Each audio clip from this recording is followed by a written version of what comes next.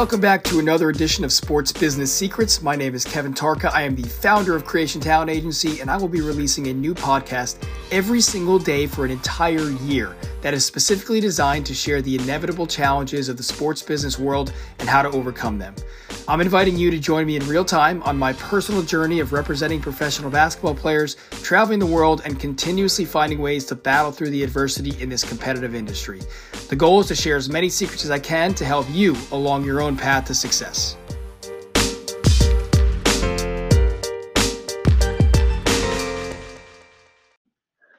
All right, people, we finally have it. Happy Friday. This is episode 233 out of 365. For you math majors out there, that is 63.8% of the way to the 365th episode. What happens after 365? Who knows? I guess you'll have to tune in to find out. So I told you guys that I'd fill you in on the negotiation process for a coaching position overseas. And so we're finally here. I also put it out there last Sunday that if I don't publish this episode before the end of the week, then you could roast me on social media and hold me accountable. So I am officially in the clear. I'm going to try to keep this one under 13 or 14 minutes. So let's see how that goes. All right. To recap, this was a situation where a team overseas in a first division had a head coach opening. Of course, as usual, I'm not going to say names here. I think it's important to respect that process. I need to balance the peeling back of the curtain to give you guys behind the scenes feel with continuing to respect the process and the people and the teams that I deal with overseas. So we'll take a step back, recap from the beginning. I mentioned a little bit in episode 212 how overseas teams find their players and coaches, and that was a few weeks ago, 2 weeks ago to be exact.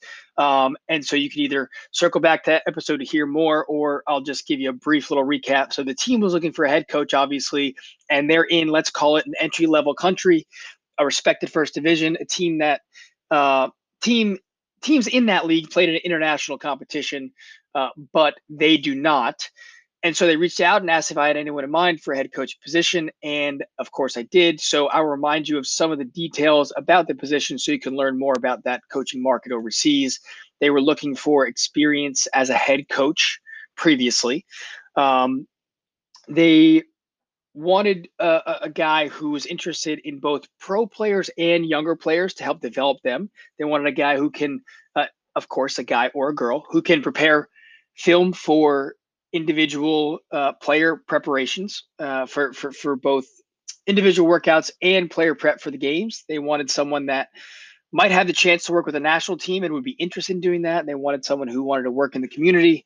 And then the salary that they had originally stated was $1,500 per month, which included meals, an apartment, and preferably looking for a long-term 2-year deal. So the negotiation process, they got back to me and said, hey, one of the names that you sent, we want to interview him. And for me, I obviously knew that would happen because, I sent a handful of coach resumes that I thought would fit, but there was one of them that just had the more experience than others. And I told him this, I knew this coach was quite honestly a bit overqualified for sure. But it was an interesting opportunity. I like the team, and so I recommended to the coach that they take a look at it because it's a new challenge. It's different than what he had done in a new market. And so I set them up for an interview, and the coach talked with the GM, and then the coach talked with the sport director for almost 2 hours each. And from all sides, it sounded like the calls went great. Everyone was interested. The GM was talking about how they really wanted him, and he could do very well there. And again, my response respectfully was, yeah, I know I might not be considered a veteran in this space yet, but I know what I'm doing, and I know a great coach when I see a great coach, and I also know how to connect that coach to a team that has a lot of potential that I like, and everyone wins. And so I visited that club. I know how they work. I see the opportunity, and I let them know that. And so the next step was just to discuss details and the salary and the benefits. And now everyone was aware what they wanted, but as the process began, I knew that we had some leverage. So what is leverage? What is the definition of leverage? Leverage is power. Leverage is effectiveness. Leverage is, um, from one of these dictionary websites, it is the action of a lever which produces an advantage. Or the one that I think I like the most here is a combination of definitions I've seen, and then one that I've kind of created for the situation is the use of credit or reputation to enhance one's position. And we had a little bit of leverage. So, obviously we wanted to make it work here, but there were some things that we needed to have shifted, not necessarily upgraded or anything crazy, but we needed some adjustments to make it, make sure everybody was on the same page. That's the way I like to put it. And so here, I'm going to tell you the parts of the contract that we discussed, and this is the part that you don't hear anywhere else. So the first one was time. Uh, this was a deal that they wanted to make long term, but they only offered 10 months pay, and this was a non-negotiable for us, and it would have been for anyone that I was representing or negotiating on behalf of. Either we either wanted them to make it a 1 year deal or extend that to 2 years, like to 24 months. And for whatever reason, it was just originally okay. Well, we want a 2 year deal, but only offered 10 months pay each year. And so again, that was obviously non-negotiable. If you're listening, it probably seems a bit crazy, but some teams do that. So uh, the second thing was the salary. So I used the leverage properly, not outrageously, but properly, and increased it a bit because I think that was a little bit low of an offer.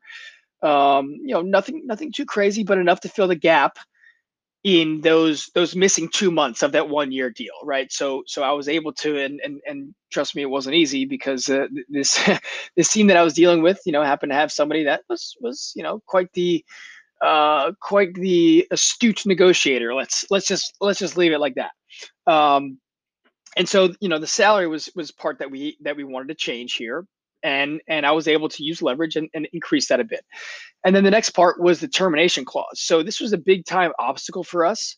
Just being completely open and honest with you guys, the termination clause was 2 months of pay, essentially meaning the team could fire the coach at any point and only have to pay 2 months. That's what a termination clause usually is. It's somewhere in contracts. There's a termination clause. It usually lists out both sides. So if a player or if a coach wants to terminate the contract, or if the team wants to terminate the contract. And so, from my perspective here, that was a bit crazy. It didn't make sense, especially because they wanted a 2 year deal. So my first response was to extend that, and then my second response was okay. Let's just put in a buyout for the coaching side in case there was an opportunity to make a jump. If the coach brings success to the team after year one, then there's an opportunity for everybody to win.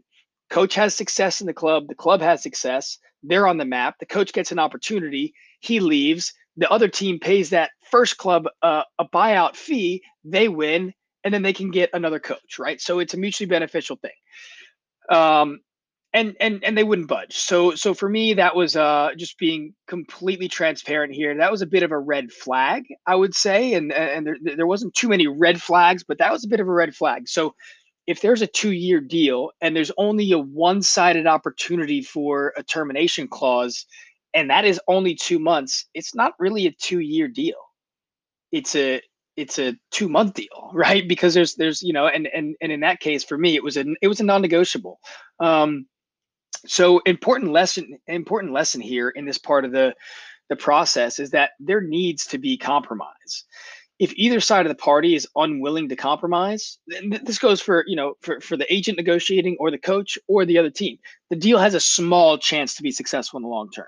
My opinion. Take it as you want, but if either side is unwilling to come into the middle and say, okay, we'll give up a little bit here to gain a little bit there, there's just no chance a deal is going to be successful. That's my personal opinion.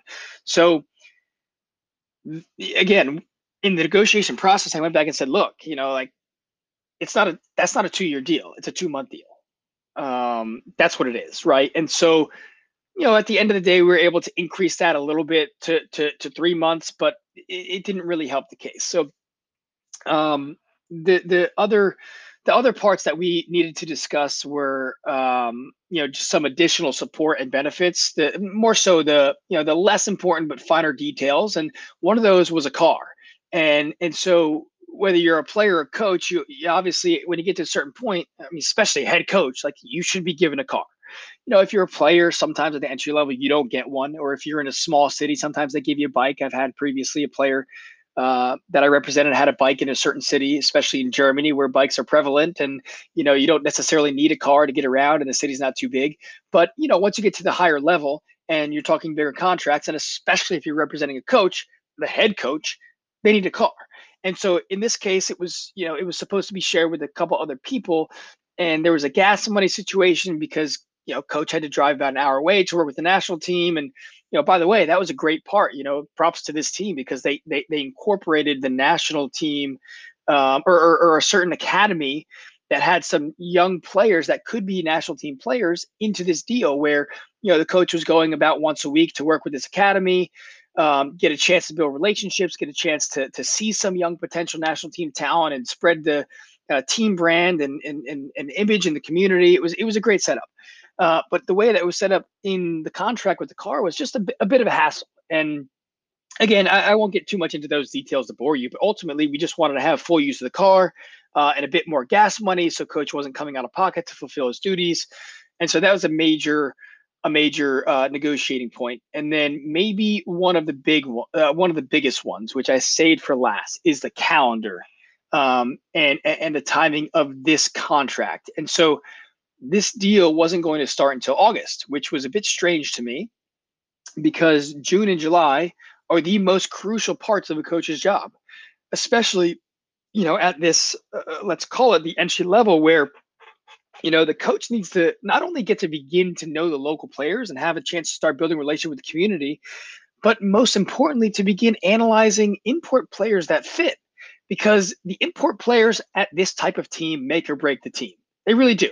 No disrespect to local players, but when you only have a couple of import players, whether it's in Pro B Germany where you have one US import opportunity, or even in a first division of another league where you have two or three or even four, these US import players really make or break the team, because if you're able to find players that are willing to come for a little bit lower of a budget like this team has, but you can find players that buy in to that coach, you can really accelerate yourself up to competing for a championship. I truly believe that. And so, for whatever reason, this team wanted to start in August and just didn't believe that that there was much work to be done in June and July. And again, let's just say we didn't end up on the same page here, and so we agreed to disagree. And so those main topics that I just went over were really the discussion for the negotiation. And at the end of the day, it usually goes back and forth a few times, and then ultimately you come to a conclusion. At least that's what the goal is. But during this process, I think it's important, at least from my side, that you have some goals and expectations going in, especially for me. Like that's what I do with my clients or anyone I'm negotiating on behalf of. You have to ask yourself, what is the breaking point? What are the non-negotiables for you? And ultimately, what's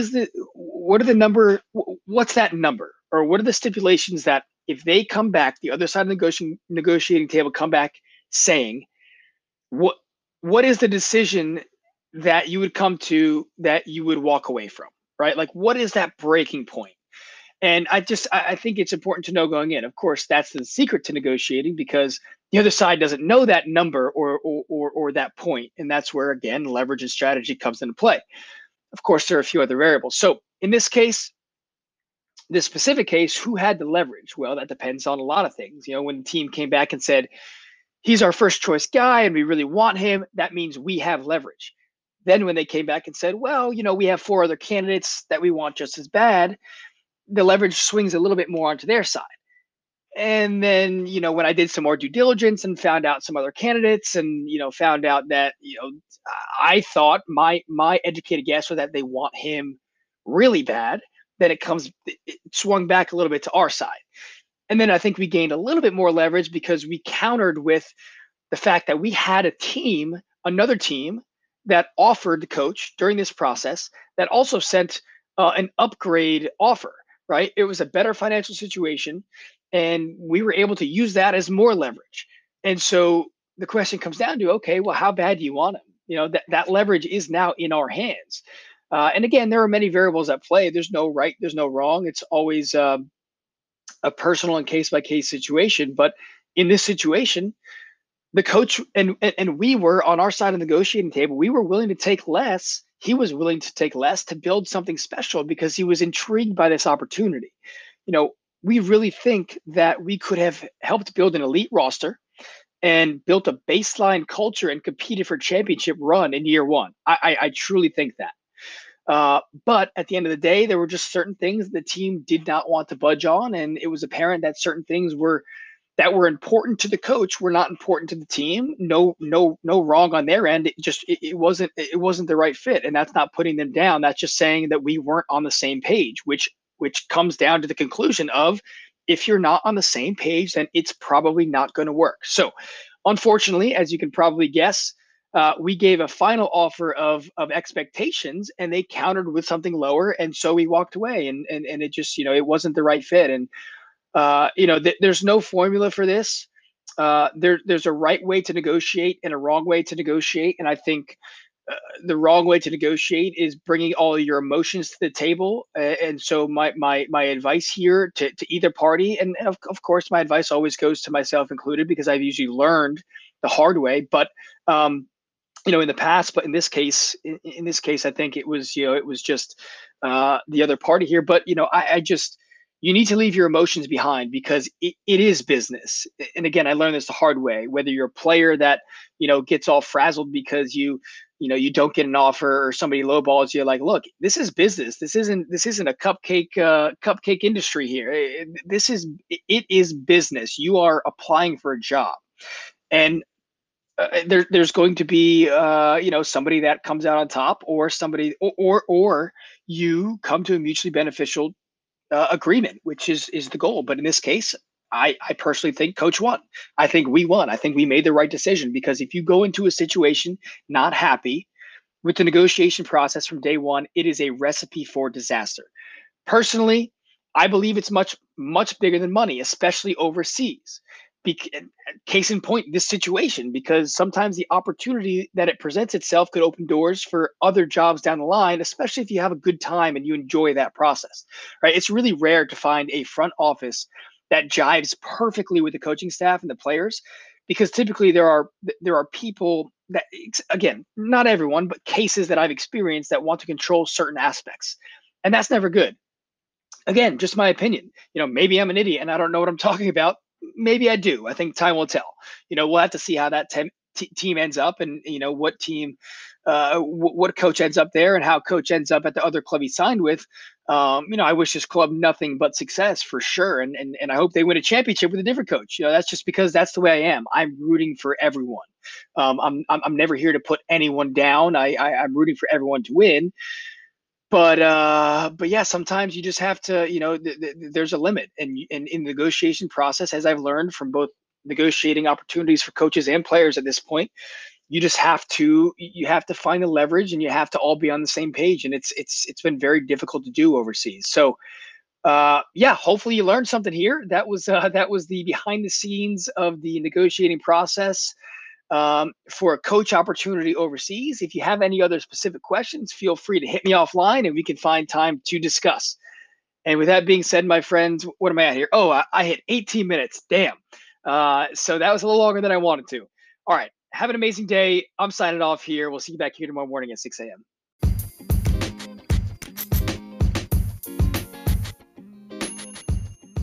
Thank you so much for listening today. If you enjoyed this episode, it would mean the world to me if you could give it a rating and a review on Apple Podcasts.